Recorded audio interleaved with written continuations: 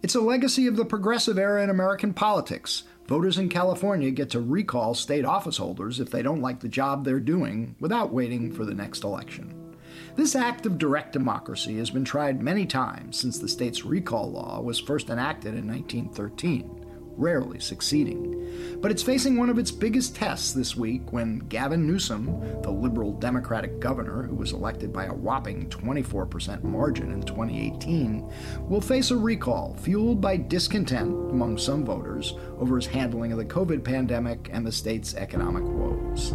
Newsom handed recall proponents a gift last year when, while publicly urging citizens to wear masks, he was photographed maskless indoors at a fancy Napa Valley restaurant attending a birthday party for a Sacramento lobbyist buddy. But more recently, polls show he has recovered, even while a conservative Trump supporter and Fox News regular, Larry Elder, has shot to the top of the list of candidates seeking to replace him. We'll sort out the confusing details of California's recall election with Yahoo News political correspondent Andrew Romano and with Dan Schnur, a former GOP strategist turned academic who has studied the recall movement on this episode of Skullduggery. I do solemnly swear that I will faithfully execute the office of President of the United States and will, to the best of my ability, preserve, protect, and defend the Constitution of the United States. So help me God. So help me God. So help me God. So help me God. So help me God. So help me God. I'm Michael Isikoff, Chief Investigative Correspondent for Yahoo News. I'm Dan Kleidman, Editor-in-Chief of Yahoo News. And I'm Victoria Bassetti, a fellow at the Brennan Center for Justice. And we have for today's crosstalk our California Bureau Chief, Andrew Romano. Andrew, welcome back to Skullduggery. Thanks for having me, guys.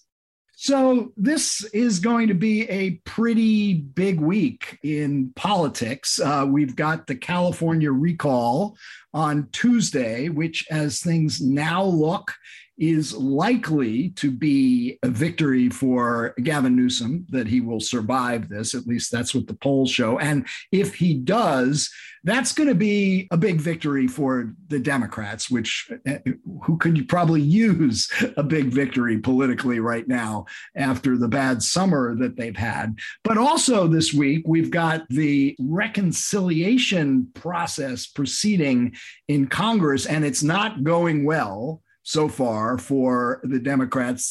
Joe Manchin has pretty much laid down the gauntlet. He's not going to go along with the $3.5 trillion package that the White House and House Democrats and the Senate Democratic leaders want. He's said he could go along with something like $1.5 trillion, which is, according to my math, 57%. I'm going to break in here, Isikoff, and dispute your characterization of things not going well for Democrats. It's not going well by the kind of standards of the political media that if the Democrats don't wait a second. You're talking about the reconciliation process not going well. So let's stick to the process.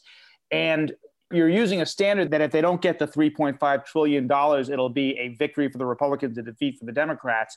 The negotiations really are just starting in earnest. And if Manchin is already saying he could support up to $1.5 trillion, then it's possible, I would say probably even likely, that he'll end up somewhere between $2 trillion and $2.5 trillion, way short of the $3.5 trillion, but nevertheless, a historic spending bill. Are we going to have a skullduggery pool on what the final number is going to be? Wait. Yeah. I'm going to break in here. Go ahead. A historical, every time we say $1 trillion, I remind myself of when I, back in the day, ancient history, when Barack Obama came into office and could only get, $800 or $900 billion in the face of the biggest economic crash since the Great Depression. We're routinely talking about $1 trillion sums. So when you're defining victory or a loss for Democrats, I think we need to keep that historical perspective. After they've already gotten trillions and trillions. Yes, exactly. Okay, so but can I also add it's over a 10-year period, so it's not like $3.5 trillion all at once. I'm not arguing the merits of this. I'm just arguing the politics of it, and we will see. Assuming that Manchin gets his way and he's got more leverage than anybody right now, there's going to be a lot of pain and a lot of blood on the floor when they have to start slashing, the wish list that the White House and that is true. Again, it's not going to be blood on the floor. It's not going to be blood on the floor. There's just going to be a few raised voices in some rooms, and then they're going to come out with a number. Oh my God, I can't believe this Pollyannish attitude you folks have. The point I wanted to make to bring this back to California was that if the reconciliation, falters, it ups the chance that another California Republican, Kevin McCarthy, could be Speaker of the House, in the not too distant future. So I'm just trying to justify bringing in Romano in on all points, our California bureau chief. So I'm bringing it back to California. Anyway, Andrew, give us your broad brush take on the recall. Look, you mentioned the polls. There was a period of time in August where the polls were showing the race essentially tied. Now, it's not a head-to-head race, as I think most listeners know. Newsom needs to get above 50% of people saying they want to keep him in office on the first ballot, and then it won't move to a second ballot for a replacement. That was a razor-thin margin throughout the month of August. So people were really surprised that it was that close in a state that's as blue as California. Since then, since the start of September, we have seen a gap open up now. It's about, I'm looking at the average here, a 12-point gap. Keep at 54% versus remove at 42%. That's huge. So it is looking like, again, if those polls are correct, Newsom will survive this recall challenge. It's sort of a reversion to what we would expect from California. His approval ratings have not been particularly low. Democrats outnumber Republicans 2-1 in California, and it looks like they're gonna, in all likelihood, keep him in office. We'll see who shows up. We've got a lot of ballots in from Democrats right now, sending in their mail ballots early. Republicans, suspicious of mail voting, they're waiting for election day to go and vote in person. We'll see what that balance ends up being, but it's looking pretty good for Newsom at this point. But one thing that seems to be helping him quite a bit is COVID, right? Yeah. And he's running on the severity of the crisis. And basically, he's got this punching bag in Larry Elder, the conservative talk show host, who's against mandates, who's against, doing anything serious on the COVID issue. And Biden has now weighed in a big way to try to get the vaccination numbers up. The OSHA is going to enforce a vaccination mandate for businesses with 100 workers or more, or either they vaccinate or get weekly tested, and a mandate for all federal employees, which is a lot of folks. This strikes me as likely good politics for the White House. The question is, there's going to be litigation, surely, on this that will challenge it. How effective is this going to be in getting those vaccination numbers up? Getting the vaccination numbers up, I would say this is one of the most effective things Biden can do from the White House. Now, for the private employers, companies over 100 employees, that is, I think, something like 80 million private sector employees would be under this new OSHA rule. There's an option for employers to test weekly if they don't want to require vaccinations, but that's onerous. The administration of it, the cost of it, not a lot of companies are going to want to do that. They're going to probably start to mandate that their employees get vaccinated. And, we have seen all kinds of carrots throughout this process in terms of incentives, $100, a free beer, a lottery in some states. Some of that has worked a little bit, but it's basically stopped working. Now it's time to get down to brass tacks and say, basically, you can't come back to work. At least this is the Biden administration calculation. You can't come back to work unless you get vaccinated. So it's one of the sort of few remaining arrows in their quiver here. And I think it could be very effective. I think there's still questions. Mike mentioned the litigation. How enforceable is it? I don't think that the government keeps vaccination records. So there's still some hurdles here. But I have to say, I think politically, this is a kind of a really significant turning point for Biden and the Biden administration. I mean, they are really kind of taking on that huge part of the country and Republican governors who are, going to call this just a terrible, invasion from the federal government. And I think Biden was angry and he said, our patience is wearing thin. And he basically criticized the 80 million people or whatever the number is who haven't been vaccinated. And I think Andrew was talking about that there were a lot of carrots. And I think he decided that he can no longer do that. And he needs the sticks. He can't cajole people anymore. He has to mandate it. And I think it's maybe a bit of a turning point for him in the way he governs. Yeah, I mean, one interesting thing to bring us back to California and tie them together a little bit is that in the Newsom recall, I think that, a turning point in addition to Larry Elder becoming the kind of, bogeyman, someone that Newsom could pinpoint as his alternative, was that the governors in Florida and Texas, Ron DeSantis, Greg Abbott, these Republican governors who prohibited schools from instituting mask mandates, prohibited vaccine requirements at businesses and elsewhere. And then you see these skyrocketing case numbers. Newsom was able to also point to that as the alternative vision. Do you want California to become like Texas,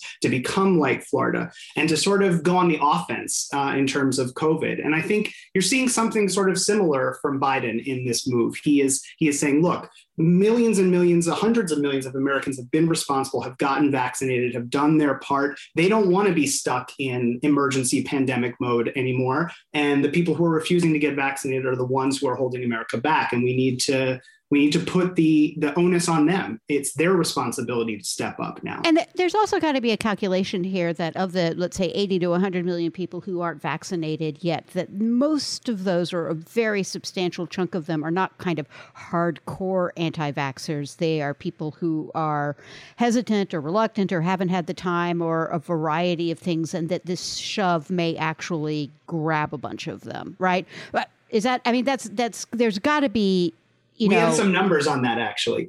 So about half of people who are unvaccinated say they will never get vaccinated. The other half are somewhere in that category that you just described. So that's a lot of people.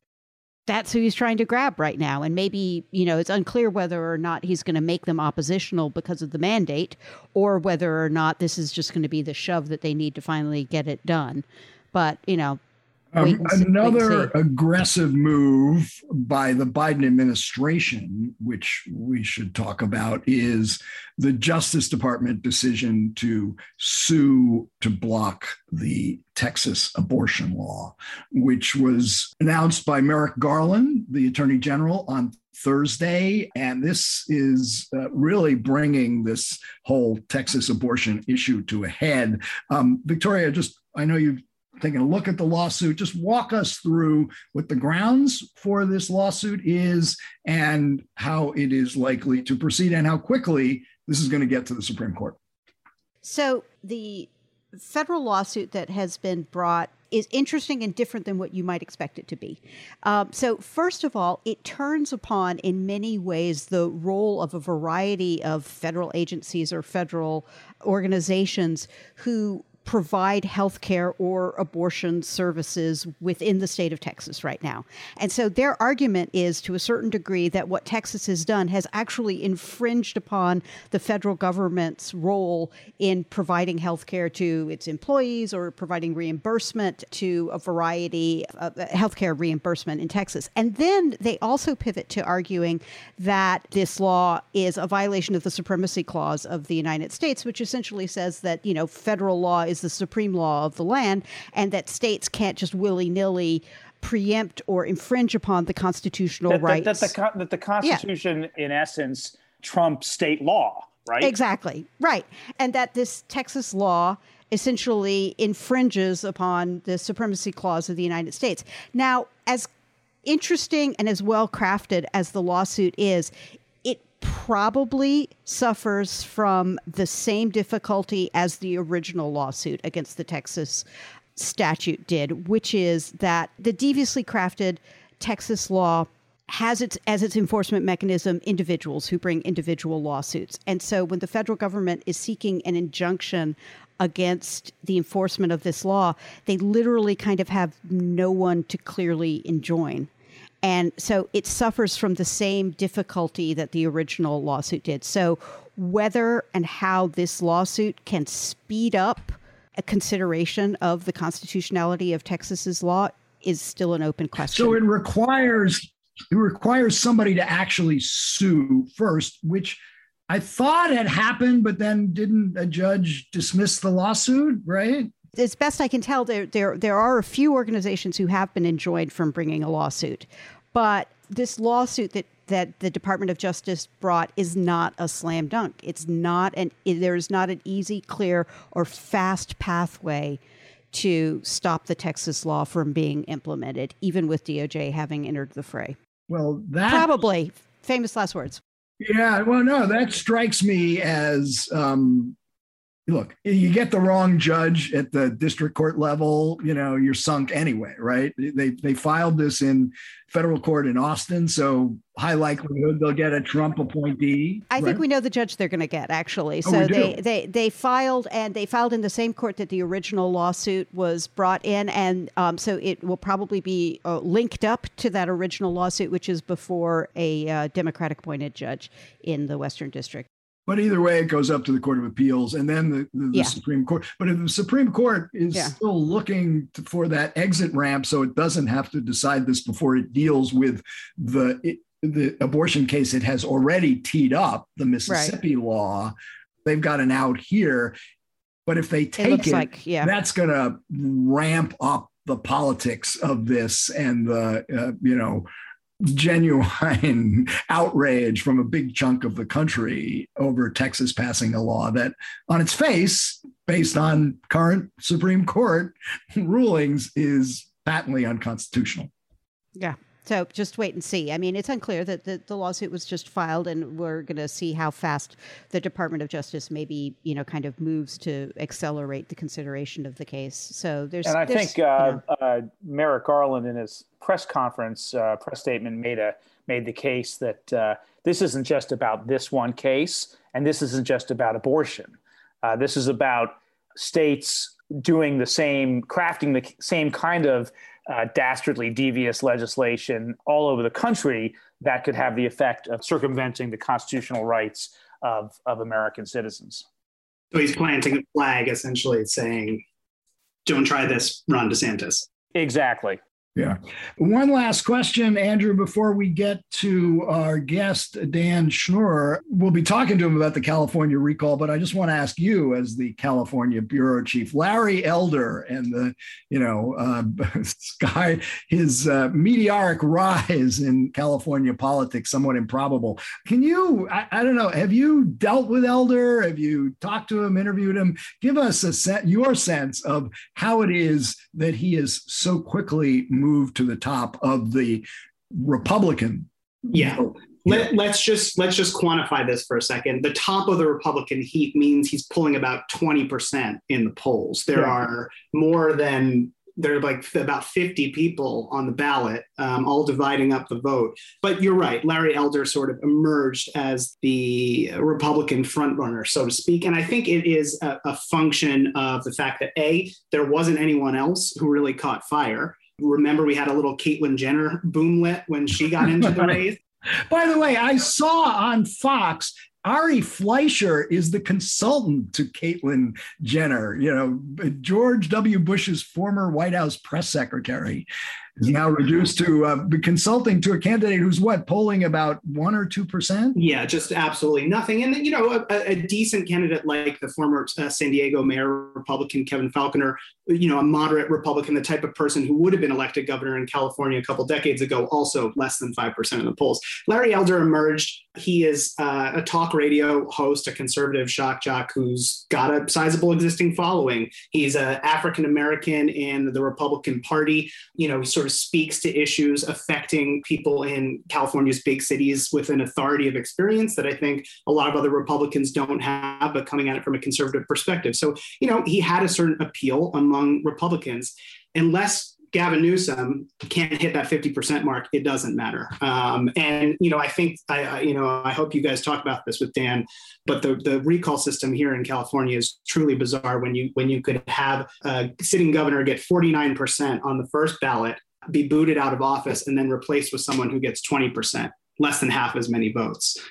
So I think people will be talking about whether this system needs some reforming going forward from here, because the fact that Larry Elder could potentially have been elected governor with so few votes relative to the existing governor is a real sort of mixed up situation in terms of the democratic process. Right. And no Democrats really jumped into the fray, right? I mean, well, that was by design. So Newsom told, Antonio Villaraigosa, the former Los Angeles mayor, was thinking about getting into it. Some other people, basically the Democratic establishment cleared the field. They didn't want any other alternative option on that second ballot.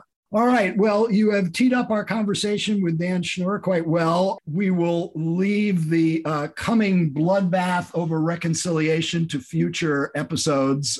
So stay tuned as we chronicle the blood on the floor. And let's get to it.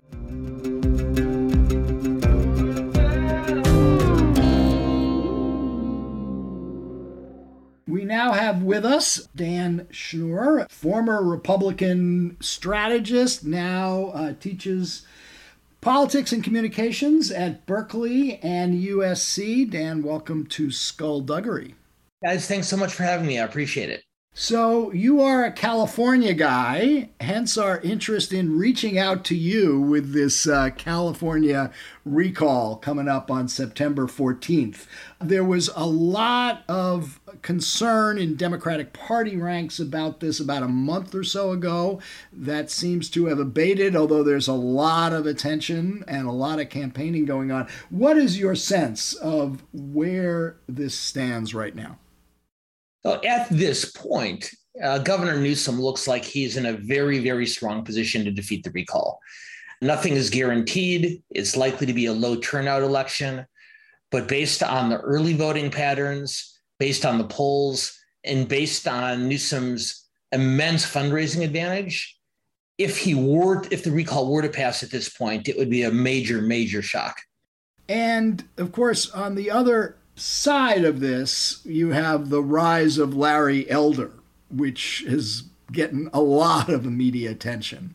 Conservative African-American running and Republican, who seems to be the leading candidate as the alternative to Newsom. And he's clearly sort of, to the right of mainstream politics in this country, further to the right than certainly than the last California governor, Schwarzenegger. How do you explain Elder's rise and prominence in this? So Elder has been a very conservative talk show host for many, many years. And he's developed a very, very devoted base of support in conservative circles in California and elsewhere. And that prominence has allowed him to attract a great deal of attention and to raise a great deal of money. But it's important to put this in perspective. Let's put it in context. The recall, as most of your audience knows from having read by now, the recall ballot out here has two questions. The first is a simple up or down. Should the governor be recalled, yes or no? The second question lists the alternatives, the potential candidates who might replace him. Elder is running by far ahead on the second question, but most polls show him drawing roughly between 20 and 25%. So in order for Elder to become governor, or even for him to have a chance at it, the first question on the ballot has to pass, the referendum on Newsom. And what Elder's presence on the ballot has done is it's done two things. It's, of course, elevated Elder himself to the top of the field of Republican candidates very quickly. But it's also been a tremendous help to Gavin Newsom because it's allowed him to frame the race not as a referendum, but as a choice between him, Newsom, and a much more conservative Republican alternative. So what Elder's done is he's helped himself by dominating on question two, but he's helping Newsom too, who's now in a much stronger position on question one. Just one quick technical question. If Newsom prevails and the don't recall numbers exceed the recall numbers, do they even count the second question, the answer to the second question? Because it's irrelevant, right? They do more out of just pure curiosity than anything else. And I will say, there'll be almost certainly there will be legal challenges to the outcomes, just like you've seen in the aftermath of the presidential race. So it's probably not a bad idea to keep them on hand. The real reason that second question is important if the recall fails is what it says about the 2022 governor's race out here next year.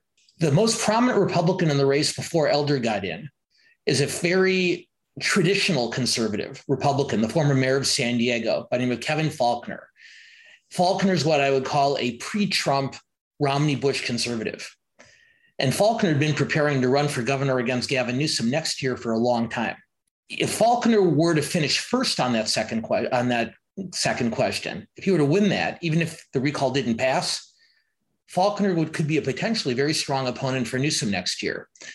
But if Elder wins, particularly in the kind of landslide that appears likely on the second question, then Faulconer is greatly diminished as a potential opponent, and Newsom's reelection looks much, much stronger.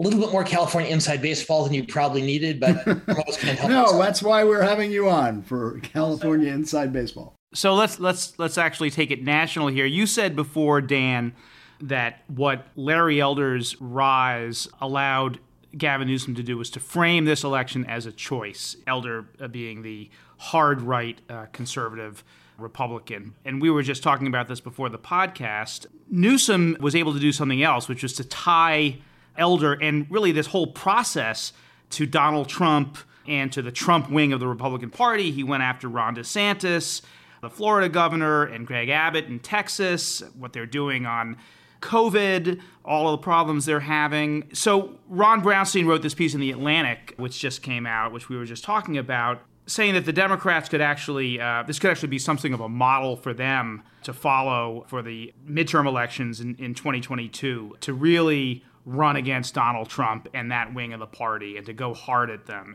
Do you think that's would be a smart strategy? And do you agree that Newsom has been really effective in deploying that strategy? I do. First of all, Dan, I should thank you for being so polite in dragging me out of the byways of California politics back to something relevant. Thank you for doing that so nicely. Well, it all starts in California, right? We always that's the laboratory for everything. There's a famous quote from the author Wallace Stegner. It says, "California is America, only more so." And I like that quote because it's both accurate and it appeals to our natural egomania. And also it works on a couple of different fronts.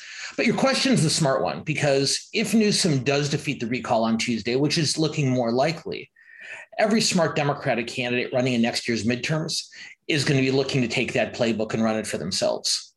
And I think what's instructive, Ron Brownstein, not surprisingly, wrote a very smart piece. But it's worth remembering that at the beginning of this campaign, Newsom was attempting to run against Trump. And it wasn't working because Donald Trump was neither on the ballot nor is he in the White House. And so it just wasn't striking the right chord. And particularly for a Democratic base that's not all that excited about Newsom, he's a little centrist and a little establishment for a lot of California progressives. Warning them about Trump wasn't really having the desired impact. It was only once Elder got into the race that Newsom was able to establish a local state tie-in to the national argument. And I think the lesson for Democrats next year, should Newsom prevail, is you can't just run against a former president because that's the past. You need to link that past monster to the clear and present danger that your party's base might see on the current landscape. So what Newsom did is he linked the past and the present, and that's what allowed the message to start resonating in a way it hadn't when he was simply just running against Trump. So let's scroll back, if we can, a few weeks when everyone thought Newsom was in real trouble, right? Not too long ago, everyone thought there was a real substantial possibility that he was going to lose this. What made Newsom so vulnerable to begin with? Why did he find himself in this position? Great question. And to me, this is more than anything. This is the difference between a referendum and a choice.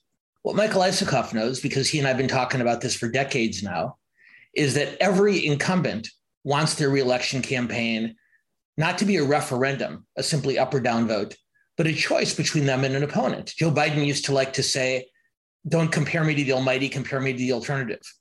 So for many months, though, because of the way the recall ballot is set up, Victoria, Gavin Newsom was running a referendum, up or down on Newsom. And because the governor had made the very ill-considered decision by his own admission to attend a dinner at a very expensive restaurant at the height of the shutdown last winter, two things converged. Number one, there was Newsom, who's seen by many in his own party as being somewhat of a child of privilege. The sight of him being at this very fancy dinner at this very expensive restaurant, at the same time politically that he was warning the rest of California not to gather for those types of events. So through the worst of the shutdown last winter, Newsom was being judged fairly harshly, but in a vacuum. And as I was saying a minute ago, when Larry Elder emerged on the scene, all of a sudden it wasn't a referendum anymore. It was a choice. And Newsom was able to say, if you don't keep me as governor, look what's going to happen. And Elder, given 30 years of training as a talk show host, cooperated in every single way possible by continuing to say controversial and combative things that fed into Newsom's message. So I would divide it just real quick. I would divide the recall into two stages: pre-Elder and Elder. So this is the French Laundry recall is basically what this is. But to put a finer point on it, there are a lot of other governors who have done pretty awful jobs running their states, possibly worse than Newsom has done running his own state, but they're not facing recalls. And that's because California has a kind of a pretty singular recall system. I mean, it feels like, if it's a year in California, there's a recall going on. Florida isn't facing recalls. New York doesn't have recalls. Illinois doesn't have recalls. Is the whole recall system in California broken? I mean, why do we have a recall every time I turn around, there's another recall in California?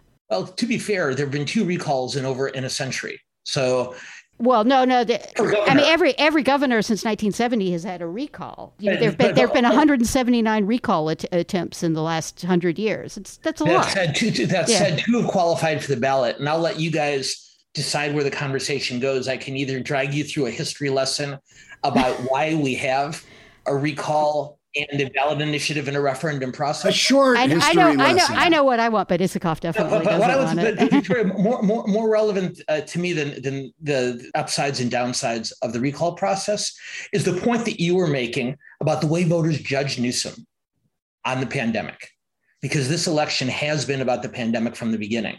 Make no mistake, if he had not gone to the French Laundry, it never would have qualified. Last winter, when he was looking very vulnerable, it's because voters were judging him very harshly. This spring, when things began to open up, the recall looked more in doubt. When the Delta variant hit, that's when the poll numbers got closer. But what's happened is when voters are asked, do you approve or do you disapprove of Newsom on the recall? Early last spring, barely a third of voters were giving him a positive rating on it. Now more than 2/3 of Californians say they approve of the job that Newsom is doing on the pandemic. No Republican running for governor could possibly have defeated Gavin Newsom in the recall election. COVID could, but it's not, because the voters here have come to conclude that he is doing a much better job on it than they thought last spring and last winter.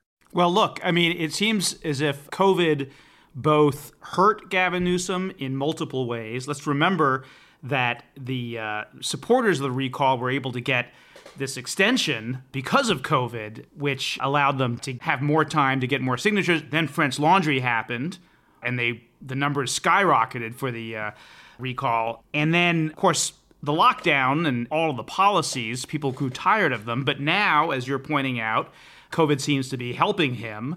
I guess my question for you is, assuming he wins, and it looks like he will defeat the recall effort, where do you think Gavin Newsom will stand coming out of it?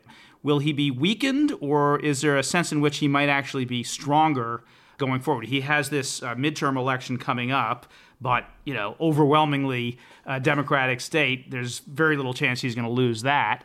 What kind of a political figure do you think he is coming out of this whole process? So first, you're exactly right. The trajectory of the recall can be traced almost entirely by the ups and downs of the virus. The recall against him wouldn't have qualified if not for the pandemic. And now he's looking better because people here are feeling better about their prospects going forward.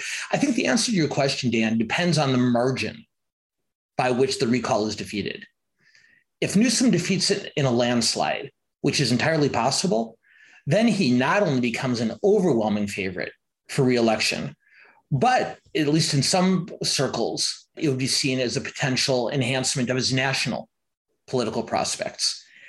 But that said, if the recall is defeated, but only narrowly, then I think Newsom's wounded. Again, in all likelihood, it doesn't cost him re-election. Since the last recall campaign qualified for the ballot for governor in the state back in 2003, California has gone from deep blue to indigo. So the likelihood of Newsom losing a re-election campaign is pretty slim. But I think if he just barely survives it, then his national stature probably doesn't grow the way it would if he beats it in a convincing way, if only because, as we said earlier, Democrats all over the country are going to be taking notes from what he did and how he did it, and to see if they can apply that strategy to their own campaigns next year. Do you think we're going to see, if he does win by an overwhelming margin, do you think we're going to see Gavin Newsom making trips to New Hampshire and Iowa? Do you think he's a... I suspect we will. The only person I know in California who's thought about being president longer than Kamala Harris is Gavin Newsom. They've been... he potentially could be running against her in a Democratic primary if Joe Biden doesn't run again. Well, they have been uneasy, off and on again allies, sort of, for many years. They've sort of circled each other warily. When Barbara Boxer announced she was retiring from the Senate, there was a real face-off between the two of them as to which one would run for the Senate seat. Ironically enough, Harris at that point really wanted to be governor. And apparently Newsom told her, said, no, I'm running for governor. You go run for the Senate seat. Now she's vice president and is flying into his rescue this week to campaign for him up in the Bay Area. But yes, if Newsom beats this convincingly, one, I think you'd have to see him as a potential replacement for Dianne Feinstein in the Senate, either appointed or elected. And I think after that, you'd almost certainly see him harboring national political ambitions. Speaking of Feinstein, I saw Barbara Boxer gave her a little bit of a nudge there in an interview she did the other day, suggesting that, life after the Senate can be very fulfilling, Dianne. And I think, isn't that, a reflection of Democrats are a little bit concerned about Feinstein's. Okay, so Barbara Boxer, and I say this with admiration, has never gently nudged anyone in her entire life. Okay. All right, I got two questions. One is a bit of a diversion, but I have to ask it. Whenever you're talking about Newsom and Donald Trump, I can't get out of my head Kimberly Guilfoyle, if I'm pronouncing her name right. The Trumpite who now lives with Donald Trump Jr., who was married to Newsom for like 4 years. Can you explain how anything about that? Because it doesn't seem to compute for me. So I was actually living in San Francisco when both Gavin Newsom and Kamala Harris were first elected to office. And even then, one of the most peculiar things on the social scene in San Francisco was Gavin Newsom and his spouse, Kimberly Guilfoyle, maneuvering at receptions and parties not to cross paths with Kamala Harris and vice versa. I've never had a serious talk with Kimberly Guilfoyle about her political convictions. She and Newsom were in national magazines photographed as the new Kennedys. Obviously, that wore off, and it's been reported somewhere that a couple of years ago, Kimberly, called him Gavin to ask him to give Donald Trump Jr. advice on his hair gel, but I don't know if that's true or not. I gotta say, I would count this as a negative for Newsom's, national ambitions, but I don't know how it would be used against him. But the more serious question is, look, yes, you're right. Clearly, that appearance at the restaurant unmasked, drinking expensive wine with wealthy friends while others were suffering from COVID. was a big factor, probably the main factor. But there are other sort of broader, deeper issues here. California has suffered a loss in population for the first time in, certainly over a century ever. The middle class feels squeezed. It's incredibly expensive to live in any of the major cities of California. You add on top the wildfires and everything else. I mean, there are sort of deep issues that has created unease among California voters now. Absolutely. The homelessness crisis is beyond out of control. The broader crisis of lack of affordable housing is what's driving Californians to move to other states. Profound crises in terms of income inequality in our public school system, any number of other fronts. But right now in California, like in most of the country, the defining issue is the coronavirus. And Newsom has what was once the bad luck, but has now turned into good fortune to be facing a recall at the time when one issue is overshadowing all the other things on which Californians view him less favorably. They're not particularly happy with him on homelessness, on education, on public safety. But those issues, despite the Republican candidates' efforts to talk about them, are of secondary, if not tertiary importance to the virus. And because unlike last year when Newsom was telling people to stay home, given the fact that we have vaccines now, the most onerous things he's saying is you must wear a mask, you must get vaccinated. That isn't nearly as onerous. And as a result, particularly when compared and contrasted to other states in the country, Californians are feeling good about him on the only issue that matters to them right now. I just want to come back to Elder for a second, because we is it the Trump base that has elevated him? Is that what explains his prominence? Yeah, this is, as I said earlier, a deep, deep blue state. But Donald Trump drew 33% of the vote here. On one hand, that's a landslide. On the other hand, that's a lot of people in a state this big. And the fact that Elder is drawing between 20 and 25% in most public opinion polls, somewhat under the Trump threshold, isn't all that surprising, because while conservatives are very, very, very outnumbered here, they're pretty devoted and they're pretty persistent, and they're going to stick with Elder all the way through. And unless the unlikely happens and he becomes governor, if nothing else, his stature will be enhanced for his broadcast work, because he's gotten more attention from this recall election than from anything he's done as a talk show host for many, many years.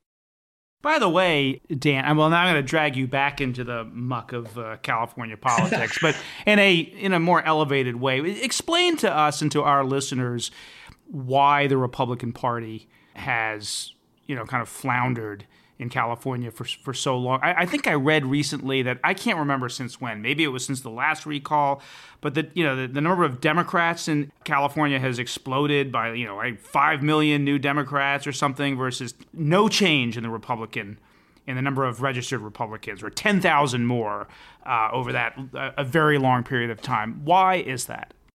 The party, and I should say my former party, has simply not adjusted to the 21st century. And as the state of California has changed demographically and ideologically, California Republicans have simply been unwilling or unable to change with it. I'll give you one issue, Dan, as an example, and that's the issue of undocumented immigration. Way back in my early days, back in 1994, there was a ballot initiative that you all are familiar with, Proposition 187, which, had it been implemented, would have deprived undocumented immigrants and their families of health care and other government services.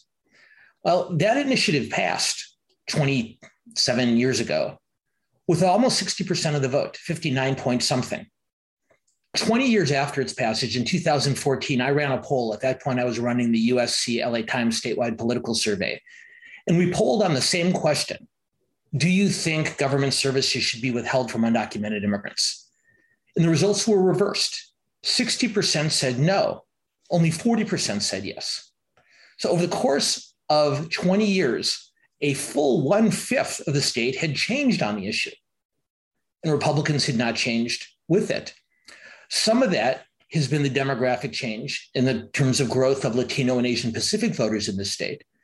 But even more interesting to me was the immense numbers of young people.